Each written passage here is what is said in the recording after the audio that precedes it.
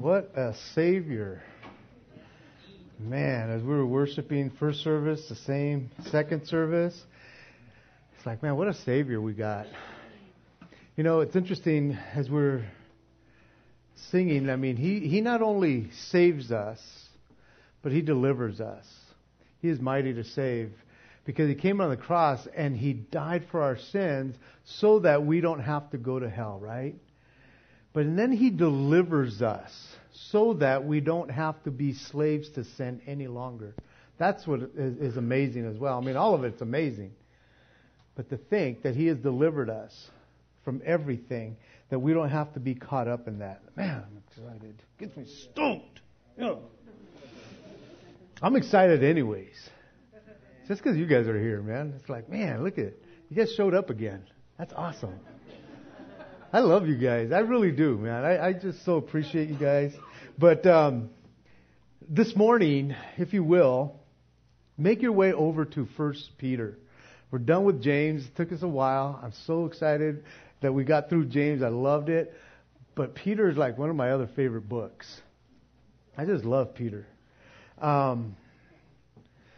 So as you make your way over to 1 Peter, put a bookmark, your bulletin or something there in 1 Peter, because I want to take you to a couple other places before we get into Peter. Now, understand, my mind has been thinking of just, as I've been thinking about Peter, writing about Peter, my mind keeps on wanting to say Peter. And I'm not even English, right? Like that. But it's just one of like, Peter, you know? And so if I say it, or maybe I got it out of the way already, but it's just been kind of going. So I thought, I got to say it because I know I'm going to be, and you got to, I didn't know he had an English accent. I thought he had a Mexican accent. But anyways, be that as it may, it's going to be a long introduction. We will get to Peter. I promise you, we will get to 1 Peter. But before that, I want you to go over to 1 Corinthians chapter 1.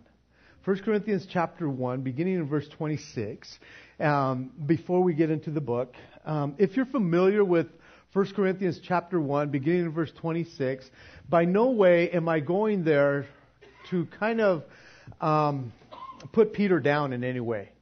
I'm not going there because of that. I want to go there because I want to show what God can do with a guy like Peter. And for that matter, with a guy like me. And people like you. Okay? So nobody take it wrong in any way. This is just what Scripture says. And so in 1 Corinthians chapter 1, maybe I should go there myself. Where am I at? See, I got bookmarks so I can get there quicker. Verse 26 of 1 Corinthians chapter 1, he says, "For you know your calling, brethren, that not many wise according to the flesh, not many mighty, not many noble are called. But God has chosen the foolish things of the world to put to shame the wise. And God has chosen the weak things of the world to put to shame the things which are mighty. And the base things of the world and the things which are despised God has chosen. And the things which are not, to bring to nothing the things that are, that no flesh should glory in His presence. But of Him you are in Christ, who became for us wisdom from God, and righteousness and sanctification and redemption, that as it is written, he who glories, let him glory in the Lord."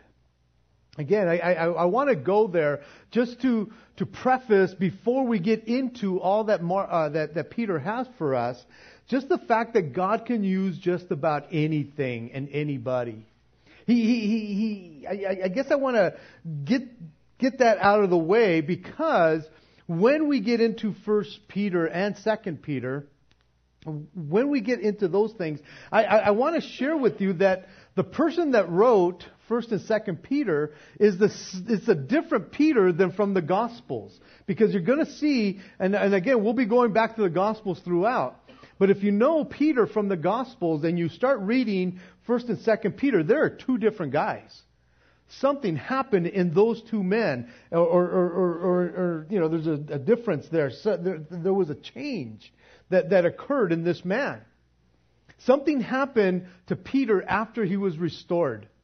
If you remember the story, he like messed up during the crucifixion and all that, and God or Jesus came back to life, resurrected, and He restored him.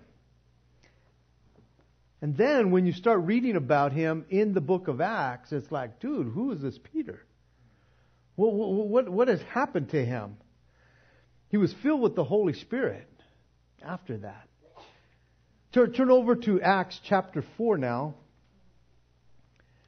And if you know the story, after being filled with the Holy Spirit, several days after that, it seemed like, James or Peter and John are walking to the temple. They're going to the temple to go pray. And there's a beggar who is asking for money. And I'm sure he had been there before, but that particular day, as they're going, he's asking for alms. And Peter turns around. Again, this is Peter. He turns around and he tells the guy, silver and gold I don't have. But what I do have, I will give to you. In the name of Jesus, rise up and walk. And he sticks his hand out and he raises the guy up from his being paralyzed and stuff. It's like, whoa, Pete, what's gotten into you? Well, all of a sudden, man, you have this boldness. And again, in that story, as you go into chapter 4, now the high priests have caught wind of it, and they're talking about, oh, wait a minute, what's going on here? That these guys are doing stuff out of our control. They're preaching in the name of Jesus, and it says that they brought these guys into custody, and they brought them before them, and Peter, it says, full of the Holy Spirit, begins to talk to these rulers and stuff, and he begins to tell them, if we're being judged for the good work that we're doing, hey, you know that this Jesus, the one that you guys crucified, it's through His name that we're doing this. And so he's just boldly, like, even telling them, you guys killed him, but He is alive. And it's through Him, because there is no other name under heaven by which anybody can be saved. And so he throws that out there. And then in verse 13, I want to take from verse 13 to 22, it says, now when they saw the boldness of Peter and John and perceived that they were uneducated and untrained men, they marveled. And they realized that they had been with Jesus. And seeing the man who had been healed standing with them, they could say nothing against it. But when they had commanded them to go out of the council, they conferred among themselves, saying, what shall we do with these men? For indeed, that a notable miracle has been done through these men is evident to all who dwell in Jerusalem, and we cannot deny it. But so that it spread no further among the people, let us severely threaten them. And from now on, they speak to no man in this name. So they called them and commanded them not to speak at all, nor teach in the name of Jesus. But Peter and John answered and said to them, whether it is right in the sight of God to listen to you more than to God, you judge. For we cannot but speak the things which we have seen and heard. So when they had further threatened them, they let them go, finding no way to punish them, because of the people, since they all glorified God for what had been done. For the man was over 40 years old, on whom this miracle of healing had been performed. All of a sudden, these guys, Peter, John, the rest of the guys, are not afraid to stand up against the religious leaders. If you remember, right after the crucifixion, when they buried him, they were hiding in a room in a house. They were afraid because they were going to come. They thought that they would come after them next. And then once Jesus resurrects, then they have a little bit more boldness to go out. But Jesus breathes in them the Holy Spirit. In Acts chapter 2, the Holy Spirit now comes upon them, and there is this newfound boldness that these guys have. And the religious leaders, they knew that these men were uneducated and were untrained. But they could not deny the fact that these guys had been with Jesus. That is a huge difference. They knew these guys, they're not wise in any way, shape, or form. They're not educated, but something's up with these guys because they've been hanging around with Jesus. And that caught their attention. But what the religious leaders didn't know was that Jesus was now living inside of them. He was now living, because through the Holy Spirit, Jesus was now living inside these disciples, those who were up in the upper room. And so they couldn't deny that. They couldn't deny that something's up with them, but they didn't know that Jesus actually lived inside their hearts. And Peter and John and all these guys are like, dude, I don't care what you guys think. We know what we have seen and what we have heard. And we cannot help but act on that. And so there is a newfound boldness in what's going on in Peter's life. There was nothing that was going to stop Peter from here on out. If you look at in the book of Acts, and then if you look into his letters here, there was nothing that was going to stop him because he was a changed man. He was up close and personal in all of these things, and so he could not deny it. I love the fact that as Peter grew in the Lord, as he matured in the Lord, and as he got to the end of his life, as he understood the grace and the knowledge of our Lord and Savior Jesus Christ. And that's what he wanted for his readers. Because in the last verse of the last book that he writes that you may know the grace and the knowledge of our Lord and Savior Jesus Christ. That was his heart for them. He had such a passion, and he shares passion in 1st and 2nd Peter. You could read the passion that is coming out within him because of his experiences that he had in his lifetime with Jesus, and even after Jesus being filled with the Holy Spirit. There was such conviction and compassion that you read through 1st and 2nd Peter. I just hope that I can do it some justice as we go through it. Because to me, I read this and I just think like, man, Peter, man, you're talking from experience, bro. You know what's going on because he felt it. He understood it. And so again, we see that Peter has matured. He has grown.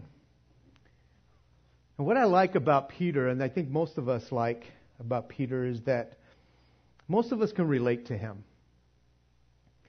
Especially pastors. I think as pastors, we should relate to him even more so. Just because we know how much we mess up and God still uses us in the way he does.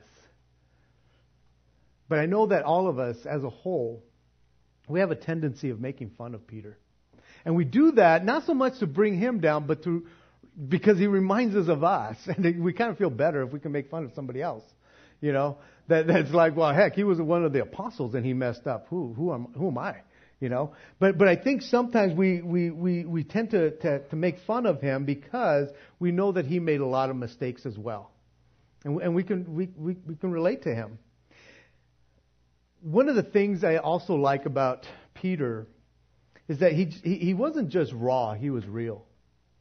He was real. Whatever you saw in him, that's all. That's what you got. What you see is what you get with Pete, man. That's who he is. And he was who he was, and that's all he was. And he didn't try to pretend anything else. I mean, there was times that he got caught for being a hypocrite here and there by Paul, but he was who he was, and I think that's why we relate to him. One of the other reasons that I like Peter is that he was a talker. He was a talker.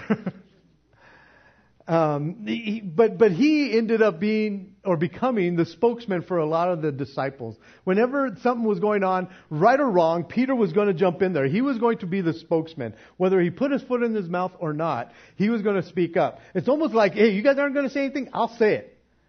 I'll be out there. I'll be the one that says it.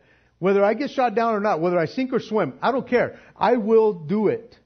And that's who Peter was. It got him into a lot of trouble at times. But again, that's just who he was. Peter ended up making it into the inner circle of Jesus with James and John. People was like, yeah, Peter, James, and John, man, they did everything. Not like the other guys. They were used, yeah. But man, he was inside that inner circle. And I like what Pastor Gail Irwin has always said about that inner circle. It wasn't because they were special. It's because he had to keep an eye on those guys. They got themselves in trouble a lot, because James and John, they were called the sons of thunder because they at one point, things weren't going right. It's like, Jesus, you want us called fire from heaven, man? Let's just smoke these guys. And he's going, hold on. And Peter, again, it's like, come here, Peter, you got to stand next to me, Pete. I do not want you. And so everybody's like, oh, the inner circle is like, no, not so much. It's just that these guys could probably do a lot more damage. So it's like, I'm going to leave it up to somebody else. You guys follow me. And so they got to experience a lot more because of that, though.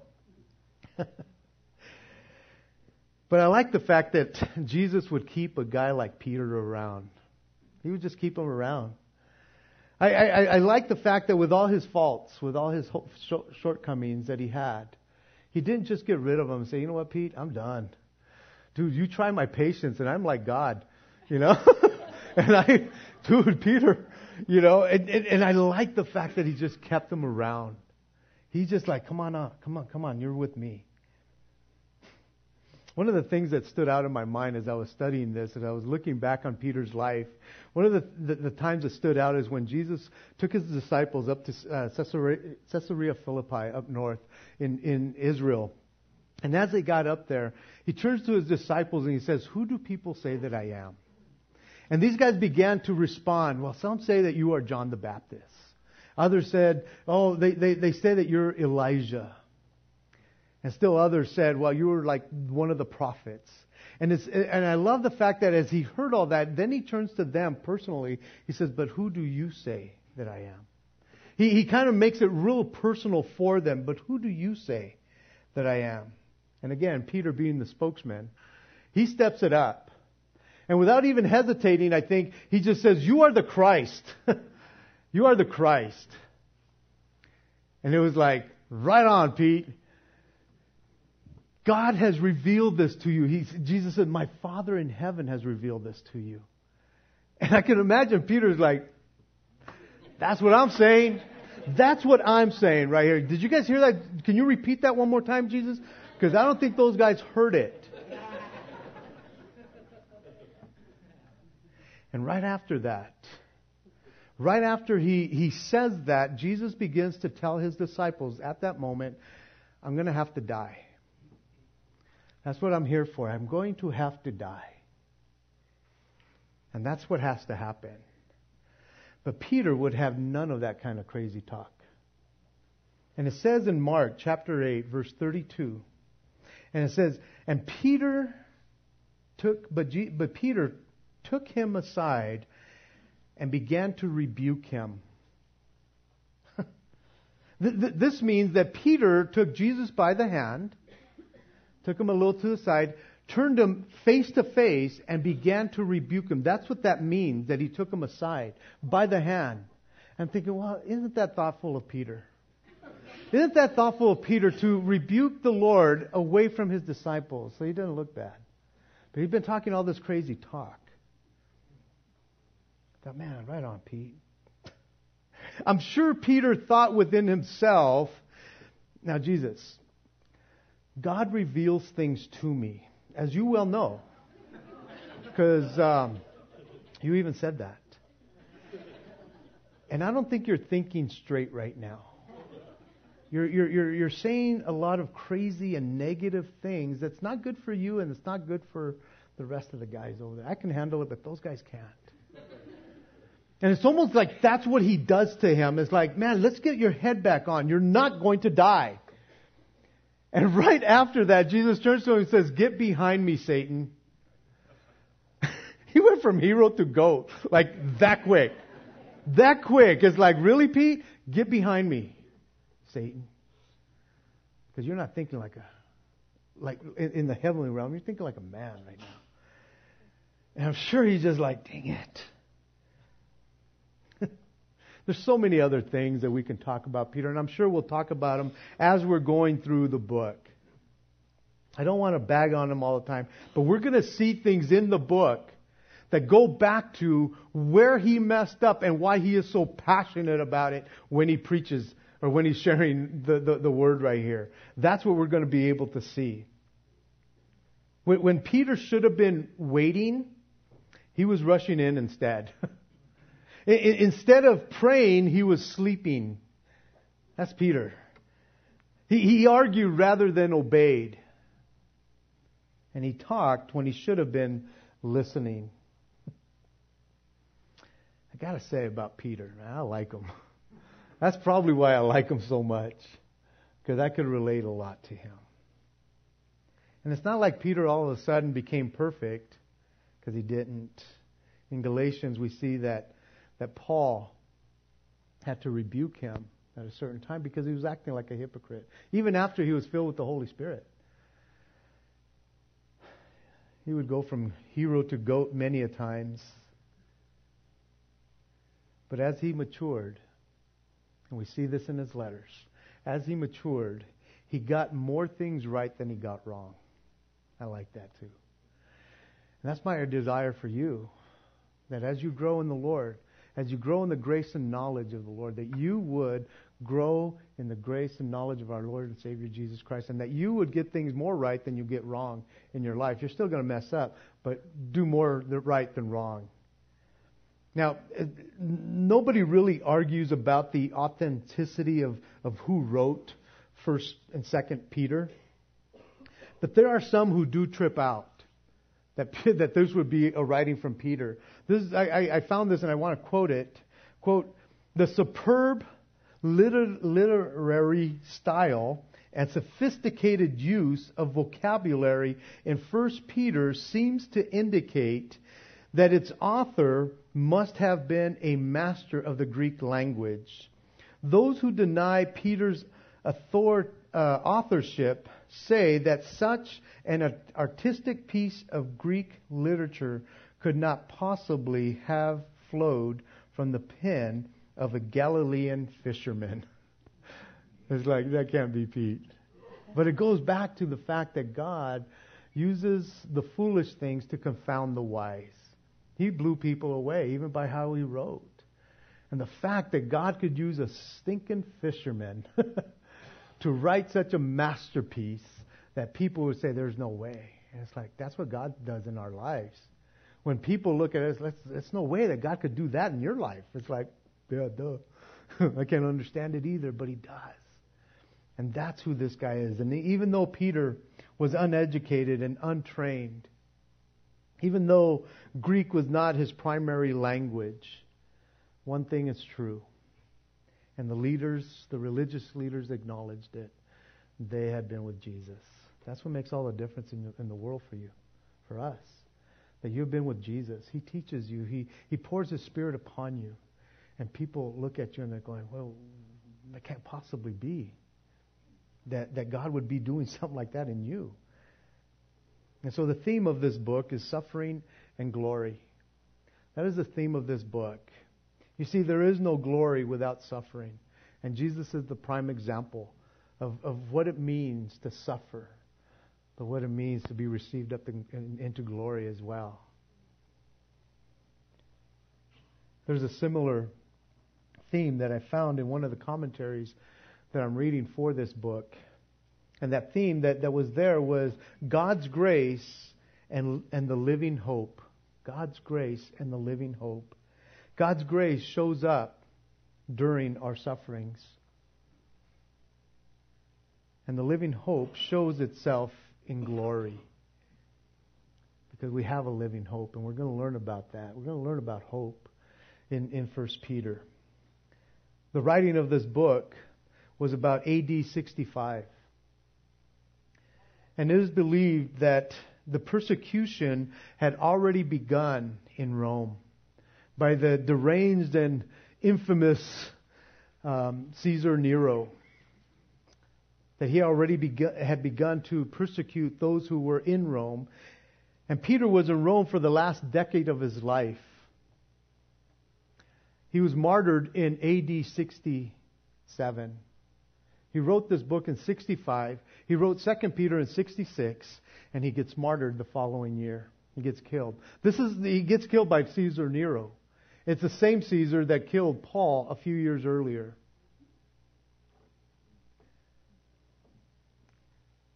At the time of his writing, Peter was not in custody in any way. He wasn't in jail with the Roman authorities. I'm sure they had their eye on him. But evidently, he wanted to conceal his true location of where he was writing to, because at the end, he writes this like kind of cryptic message, this code, if you will, that he was writing from Babylon. But Babylon was a code for Rome.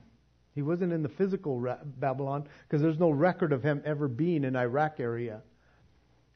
But it says that he was, for the last 10 years, in Rome. And so he kind of kept it as a low profile of where he was at. And most of the letters in the New Testament are meant to encourage and to exhort. And this one's no different. It is meant to encourage you and to exhort you how to walk as a Christian and how to be an ambassador for Christ. And so whether things are going good in your life or whether you're suffering, we want to be able to give glory to God and glory in Him. So 1 Peter chapter 1, we'll cover the first 2 verses this morning. It says, Peter, an apostle of Jesus Christ, to the pilgrims of the dispersion in Pontus, Galatia, Cappadocia, Asia, Bithynia, elect according to the foreknowledge of God the Father, in sanctification of the Spirit for obedience, and sprinkling of the blood of Jesus Christ, grace to you and peace be multiplied. Peter's God-given name, or his given name, was Simon. Jesus is the one who changed his name to Peter, which means little rock. The Aramaic equivalency to Peter is Cephas. And I share these because here we have a man who goes by 3 different names, it seems like, throughout the Scriptures. And so whenever you run into Cephas, which they didn't use a lot, but when you run into it, they're talking about Peter. Over 50 times in the New Testament, he is called Simon. Oftentimes, his name is Simon Peter. They go together. And it's quite possible that these 2 names, they suggest that maybe it was part of his 2 natures that we all have. You know, we have the spiritual and the physical. The old nature, Simon, that was prone to sin. And Peter, his new nature that was prone to have victory in his life. And so it's quite possible that Simon, when his name is used as Simon, he was just considered another lump of clay. But he was called Peter. God had made a rock in his life, man. He was a rock. The word apostle is a representative. A special messenger, one who has been sent out. And it's interesting because the Apostle Paul, again, he was called an apostle, but this is what he said about himself. As one born out of due time. In other words, he didn't have the privilege, like the other guys, to walk with Jesus or see Him on a regular basis like that. Not like Peter, who was an OA, an apostle, original apostle. He was like one of the inner guys, you know. He was one of the originals. I like what Gail Irwin always says about Paul. Paul was more of a B-apostle. And Peter and those guys were A-apostles. He was in the A crowd. But Peter here, he's not bragging that he's an apostle. He's not like throwing that out there. I think if anything, he just was so happy to be used of the Lord any way, shape, matter, or form. I think he was just so jazzed that God would keep him around the way He did, to use him and to encourage others. I truly believe, as I'm reading this, as I'm studying this, that it was more of a humble thing that he would even be called an apostle like that. And if you know Peter, humility was not his strong suit. But I truly believe that he felt it an honor to be called an apostle. It says that he's writing to the pilgrims in these areas. And the word pilgrim from the Thayer's Greek lexicon is one who comes from a foreign country into a city or land to reside there by the side of the natives.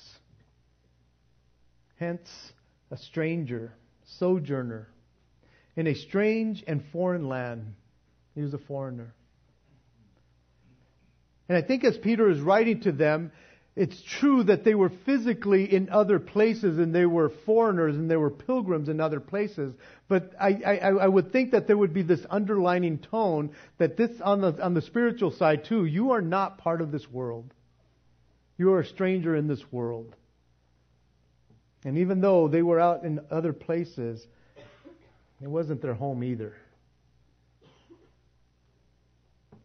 Paul mostly ministered to the Gentiles. And Peter, he ministered more to the Jews. And even though there were Gentiles included in this letter, unlike James, James wrote more to the Jews, and he had that bent to write to the Jews. Peter, on the other hand, even though he's writing to these who had left Jerusalem and are now scattered all over, that were Jews, there were still Gentiles that he's writing to in this letter. And Peter, it says in the Amplified, writing to the elect exiles of the dispersion, scattered, sown, sprinkled like salt throughout. That's who he was writing to, these people who had now gone out. Because of the persecution that they had suffered in Jerusalem, they were now out and about, and they were scattered. And they were to be sowing seed and being the salt of the world. And it's interesting because these places, Pontus, Galatia, Cappadocia, Asia, and Bithynia, they're all in what we know today as modern-day Turkey. It's Asia Minor, but today it's modern-day Turkey. And I was talking to somebody earlier this morning, and we were talking about that area and how sad that in that area Paul ministered and Peter ministered up in the north, and today it's such a entrenched in the Muslim religion, so much so that the missionaries that go there prefer that they not be told they don't tell anyone, like, don't tell them where we're at. We're just in that area of the world because it's dangerous to be a Christian in that country right now. And I thought it was sad that in the first century, not that it was considered a Christian nation or area, there was a lot of Christian churches in what is known today as Turkey. And today it's full of Muslims, and they rule and reign there. And I thought, wow, and we think that couldn't happen in the United States? Being a Christian nation? Oh yeah, I think we've walked away from that one. Be careful. Be on your toes. The Apostle Paul wanted to go to that area and preach and minister, but it tells us in Acts that the Holy Spirit forbid him from going up to Bithynia and those areas. Instead, he went south and ministered down by the coast because God had different plans for that area. Peter would be up there. That would be Peter's area. Chapter 2, or verse 2, where it says elect. Elect according to the foreknowledge of God the Father. And sanctification of the Spirit for obedience. And sprinkling of the blood of Jesus Christ. Grace to you and peace be multiplied. The word elect simply means chosen. To be chosen. And there are many, some, who have a hard time with the topic of election. But simply put, it is part of God's predetermined plan of who is chosen and who is not chosen. It's God's predetermined plan of who will make it and who will not. And it's not on the merits of who he likes and who he doesn't like. I get it. I don't understand that. But it's not on any kind of merit for those who are chosen or elect. It's solely based on God's grace. And I don't quite understand that either. He has chosen some, it says, from the foundation of the world. And if anyone claims that they understand election fully, is a fool and arrogant. Because it's way beyond our understanding. To say that you know God's foreknowledge, His predetermined plan, to say that you understand predestination and all, it's like, come on, that'd be foolish. And those who lean on that side, those are the ones that are having a hard time with this election, because many of those, they think that they understand election. And they come within the church and they begin to divide the church over election. And those who lean that way lean to the Reformed theology and Calvinism. And they come within the church and they start making or debating Christians, and you begin to doubt your salvation. Is like, because they start like, well, are you really or really not chosen?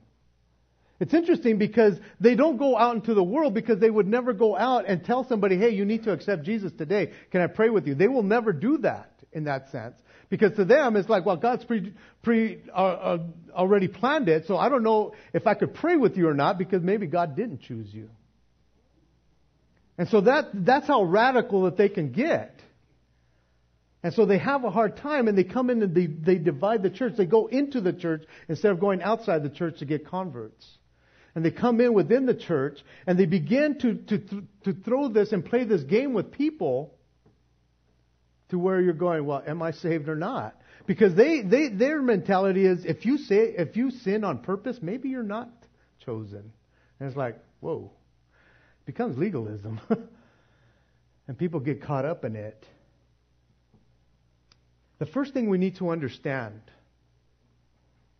the first thing we need to know about God is that He is sovereign.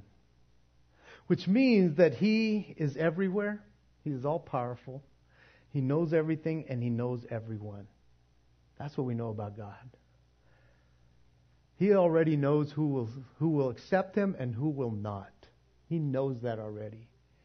The Bible tells us in John 15:16, you did not choose me, I chose you. And Ephesians 1:4, it says, before the foundation of the world, He has chosen us before the foundation of the world.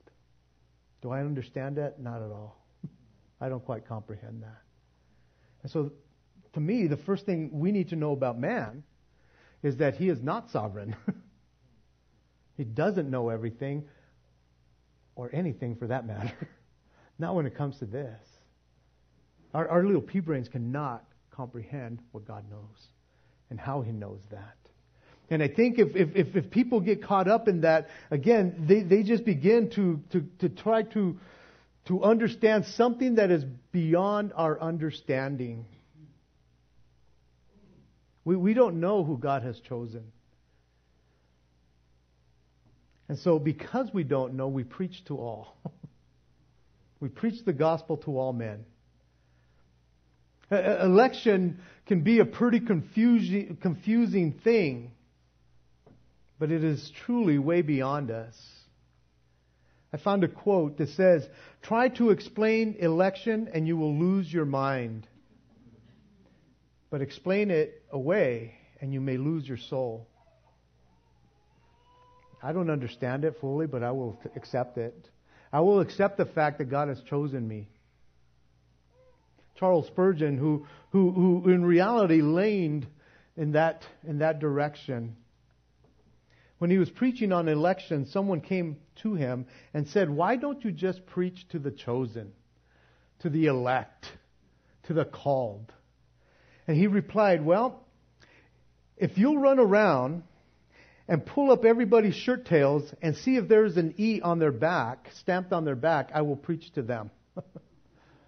He didn't know either. And so he preached to all. You see, God only knows who is elect and who is not. And I'm so glad that He chose me from the foundation of the world before I was ever born, because if He would have chose me after I was born, He might have not chosen me. He's probably going, too much trouble. I ain't got time for him.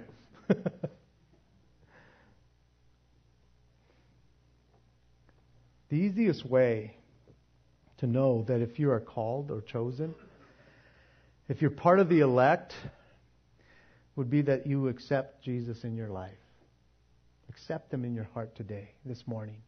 I'll give you a chance at the end of the service. John 6:37 says, "All that the Father gives me will come to me," Jesus speaking, "and the one who comes to me I will by no means cast out." Come to Him this morning. And if He casts you out, then you're not one of the chosen. It's that simple. But we just read that Jesus said, "If you come to me, I will never cast you out." So to me, it's not that difficult. I mean, I might not understand it totally, but that I do know because I read it, and it's like, well, I've come to Him, and He hasn't cast me out in 33 years. Sweet, I think I'm in. I like this other saying that I learned a long time ago. It's like this: walking down a hallway.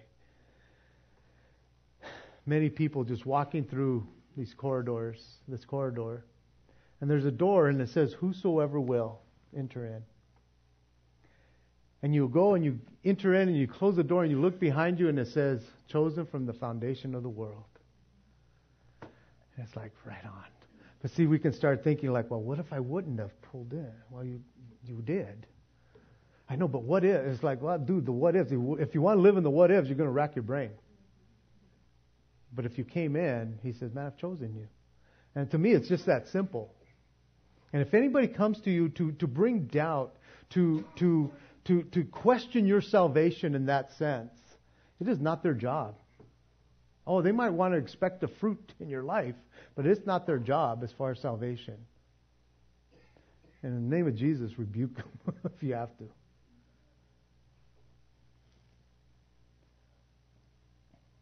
I can't really ever understand it on this side of heaven. I will never. And I'm sure Peter didn't understand it either when he wrote this, and he writes to these 5 different regions, and he calls them elect. How did he know?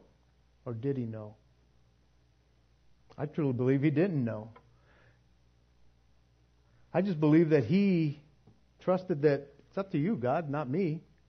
And so he wrote to his brothers and sisters in those regions, and he said, elect. He called them elect, chosen. You see, when it comes to the plan of salvation like this, as far as chosen that we can see here, again, Peter just calls them elect. And somehow he just knew that. He just accepted that. But it includes more than the Father's election in love. It includes the working of the Holy Spirit to convict sinners and draw them to faith in Christ. There's this mutual working that happens, it seems like. Because as Calvary Chapel, we don't lean one way to Calvinism or another way to Arminianism. We just kind of stay right in the middle, man. Because both of them will make a good argument, a decent argument at that. It's the working of God, but there's a responsibility of man. God the Father, or God the Son, had to die on the cross for our sins. He had to in order to bring about salvation. We have been chosen by God. We have been purchased by the Son. And we have been set apart by the Holy Spirit. We see the Trinity all over that place, all over this verse right here. As far as the Father is concerned, I was saved from the foundation of the world. As far as the Son is concerned, I was saved the day that He died on the cross for me. And as far as the Holy Spirit is concerned, I was saved on November 21st, 1979. It took all 3. working in unison. And I didn't question it. I had no clue about that. But I accepted it that morning and it changed my life. They all came together. 3 persons in the Godhead for me to be saved, for you to be saved. And if we try to separate that ministry of the divine sovereign God and human responsibility, it will lead to heresy, dissent. He finishes off this portion, this introduction, with grace to you and peace be multiplied. A common greeting. That he wanted God's mercy, God's grace, God's unmerited favor to be upon those who would be reading this letter. And that's my heart for you. That God's grace would be upon you. And the peace of God would be multiplied in your life. Those of you who are saved, that the peace that God offers, you are experiencing today. And you have the peace of God because you have peace with God. And if you're here this morning and you're not saved, you've never committed your life to Him, then it's hard to have that kind of peace, isn't it? It's kind of hard for you to experience that unmerited favor if you've never just taken advantage of that. To say, Lord, I want it. I don't know if I'm chosen or not, but I'm going to come to you, and if you reject me, then I know I'm not. But I can guarantee you this. You come to Jesus this morning, and He will not reject you. Amen? So if that's you, I'm going to be here, up here in the front. And if you want Jesus, you just come up to where I'm at. We're going to have prayer teams up here. And if you have any other things that you need prayer for, you go to the prayer teams. But let's pray as we close in prayer. And as the music is going on, or let's stand as we close in prayer. As we sing that last song, again, if you are here and you need that salvation, I do not want you to leave here without having that assurance in your heart that you are truly saved. And as believers, I hope you have that assurance. I really do. And if you're here, if you don't, then come and talk to me. I'll be up here. Amen? And if you have prayer for anything, go to the prayer teams. Let's close in prayer. Father in heaven, thank you for this time, Lord. Thank you that we get the opportunity to study the book of 1 Peter, Lord. I pray, God, that you would just pour out your blessing upon the times that we get together to study this amazing book, Lord. I pray that you would change us from within, Lord. Minister to us and challenge us, Lord. Comfort us and exhort us, Lord, throughout this whole book, Lord. Help me to do it justice, Lord. I just pray for my brothers and sisters, Lord, that there would be an assurance within their lives right now that, Lord, nobody can shake. Lord, they have come to you and you said, you promised that you would never cast anyone out, Lord. And I just pray, God, that they would be faithful to that. Lord, again, if there's anyone this morning, as you have already gotten them out of their seat, Lord God, all they have to do is walk down here. I pray, Jesus, that, Lord, they would not let the enemy to keep them chained to that row, to that seat, Lord, but that you would break the chains this morning, Lord God, and that they would have salvation and they would be assured of eternal life. And so we praise you and we thank you, Lord God, for your amazing love. Thank you, Jesus. We love you, Lord. In Jesus' name, amen. Grace.